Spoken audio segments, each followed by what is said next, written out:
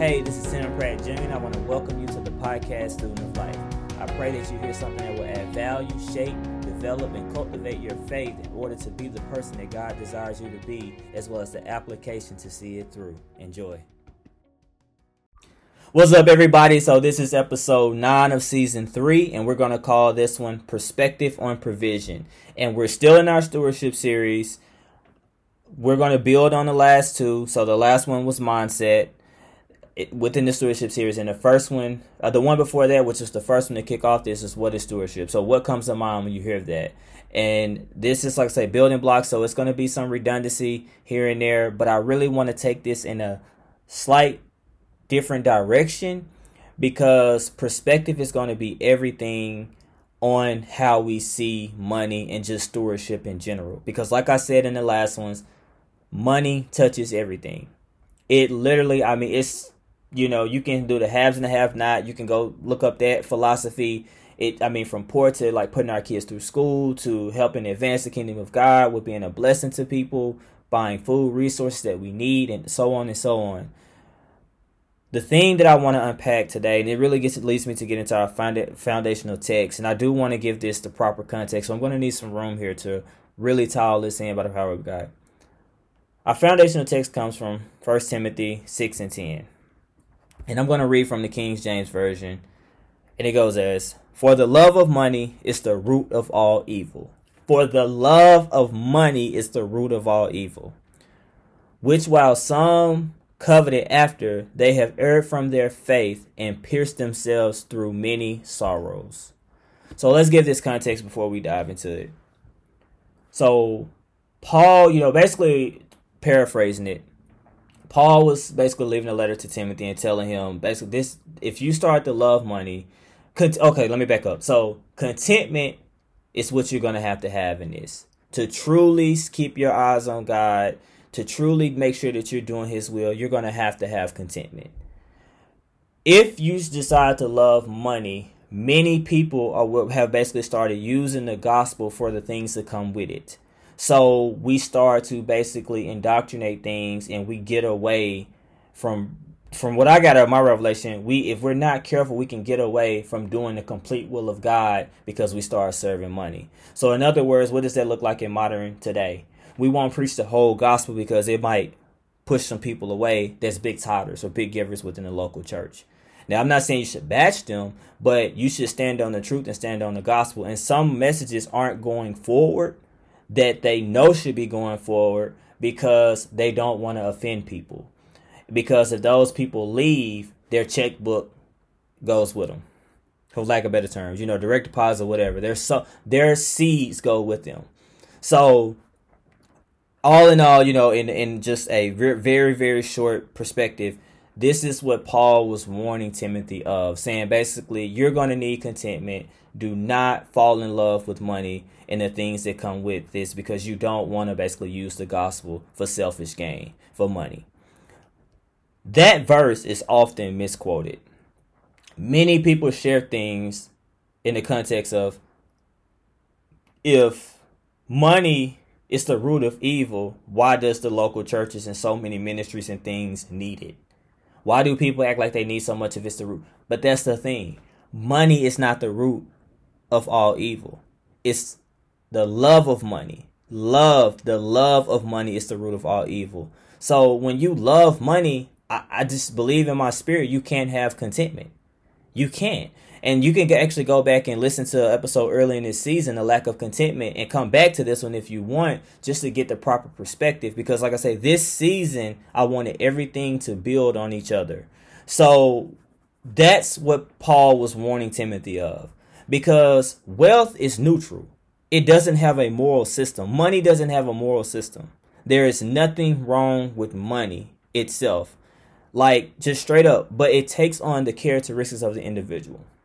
So, for example, if you take me and you take my wife in this example, and someone gives her $100,000, but she does everything according to the word of God. She gives tithe, gives to people, puts some back, store, just whatever. She's just doing everything according to the word of God, spirit-led, principle-centered. But then that same person gives me $100,000. I go out and just start buying just stuff. Just stuff that I don't even need. Don't give, don't tithe, don't sow from it or anything. And I started investing even, but all of that investment is because out of fear, because I just want, it's a selfish gain. So I started to invest, but it's not an investment from the standpoint to help become financially free, to help advance in the kingdom of God and helping others. Is really just to make me more powerful. That's when we have an issue. So the same check was cut. The $100,000 isn't evil, but the characteristics. So the money took on my characteristics because it amplified who I really am. Same with her. It amplified who she really is. So she did it by the word of God. I did it by the word and will of Tim. It was just totally what I wanted to do. So if someone comes in and say, well, money is evil. Well, how is it when one person over here is doing it the right way, but the other one is not? So we have to keep that in its proper context. It's the love of money that's the root of all evil. Wealth, money, all like it doesn't have a moral system. It is morally neutral. You have to keep that in mind. So when we look at it at its root, the love of money is what motivates people to steal, gamble, embezzle, lie, even murder, and so on and so on. Because when people really love money and they put that as their God, like I said, they lack contentment. They lack the character of God. That's just the truth.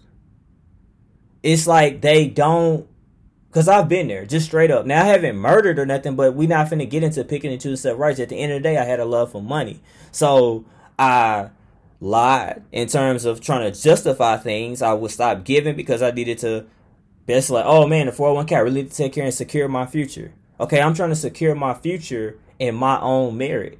But I should have been just investing, following certain rules, but at the same time, doing it because it's wise and trusting God just for everything. Saying, okay, Lord, I'm being a good steward. You're going to bring the increase. I believe that you're going to take care of me. So, yes, I'm going to steward over my money like you told me.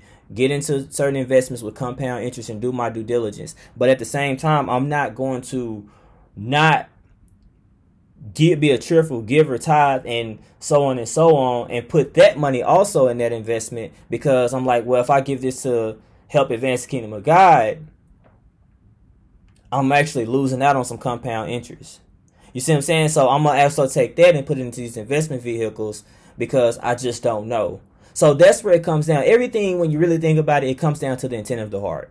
So that's why we have to be careful when we judge certain people. Like, well, it might look like they're doing the same thing as somebody else, but they're really not, because everything comes down to the intent of the heart.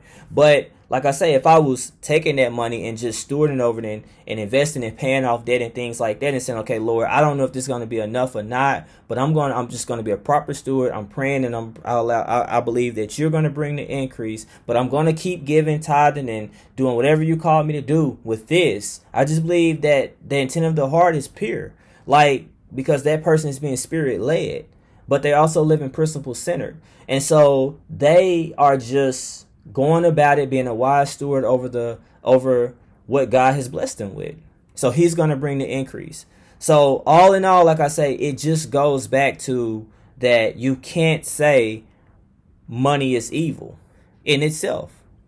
It all comes down to the characteristics of that individual, because that's what it takes on. I know I keep saying that, but we really have to get that.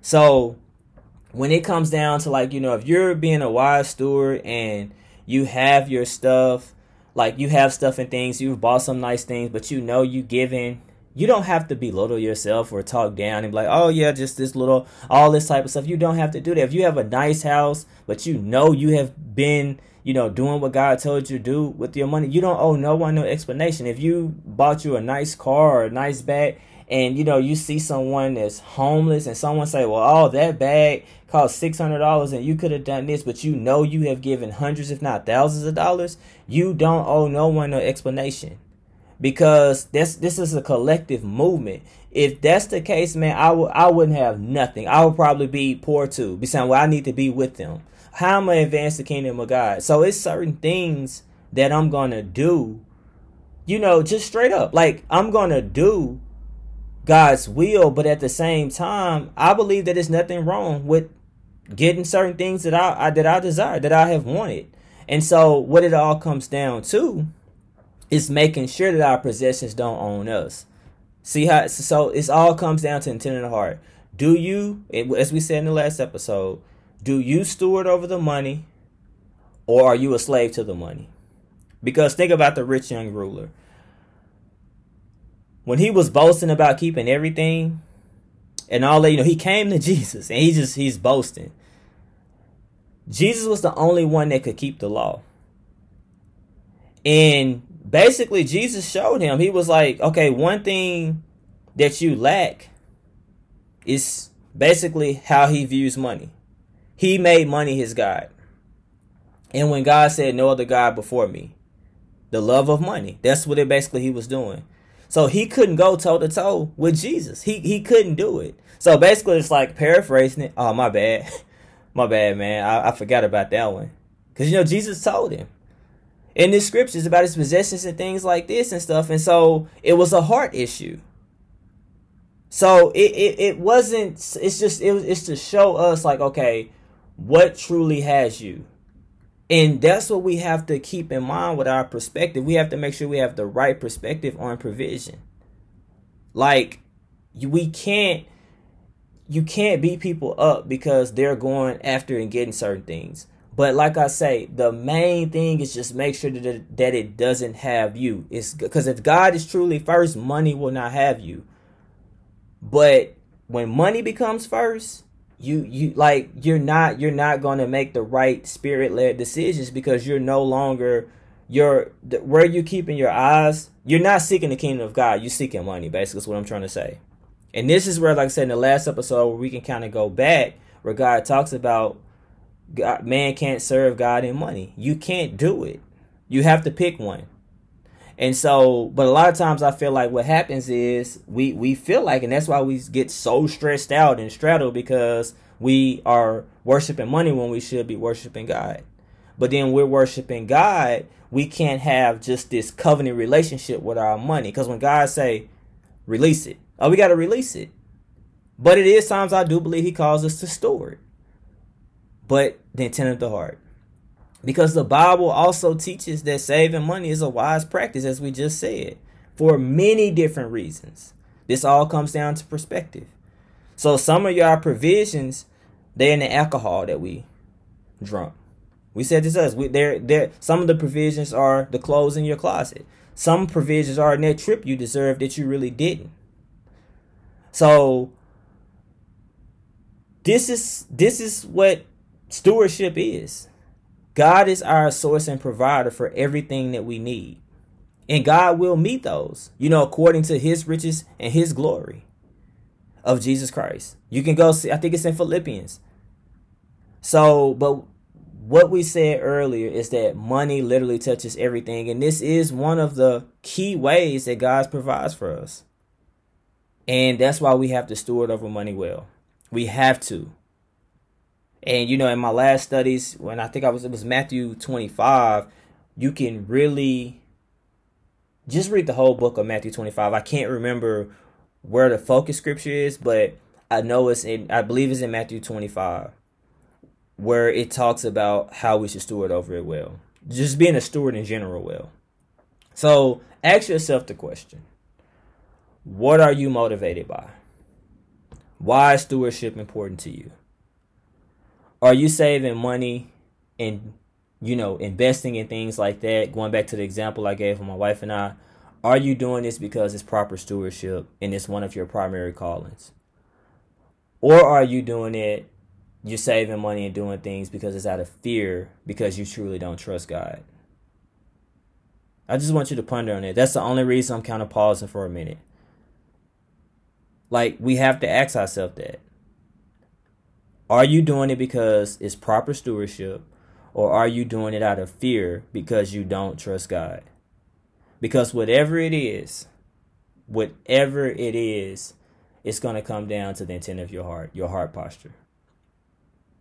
So Perspective on provision. It's going to be vital to move forward in this life. It doesn't, the word of God does not call us to just sit up and wait. No, we supposed to work and all of this type of stuff, but it's the proper context in preaching the whole gospel, teaching and preaching the whole gospel. Be wise over your money. Just make sure that it doesn't have you. Hey, so I want to thank you for taking the time to listen to this content today. If it has impacted you in any kind of way, I want to encourage you to share it on your social media feed with family and friends. And if you desire to connect with me on a deeper level, go to www.timothypratt.com.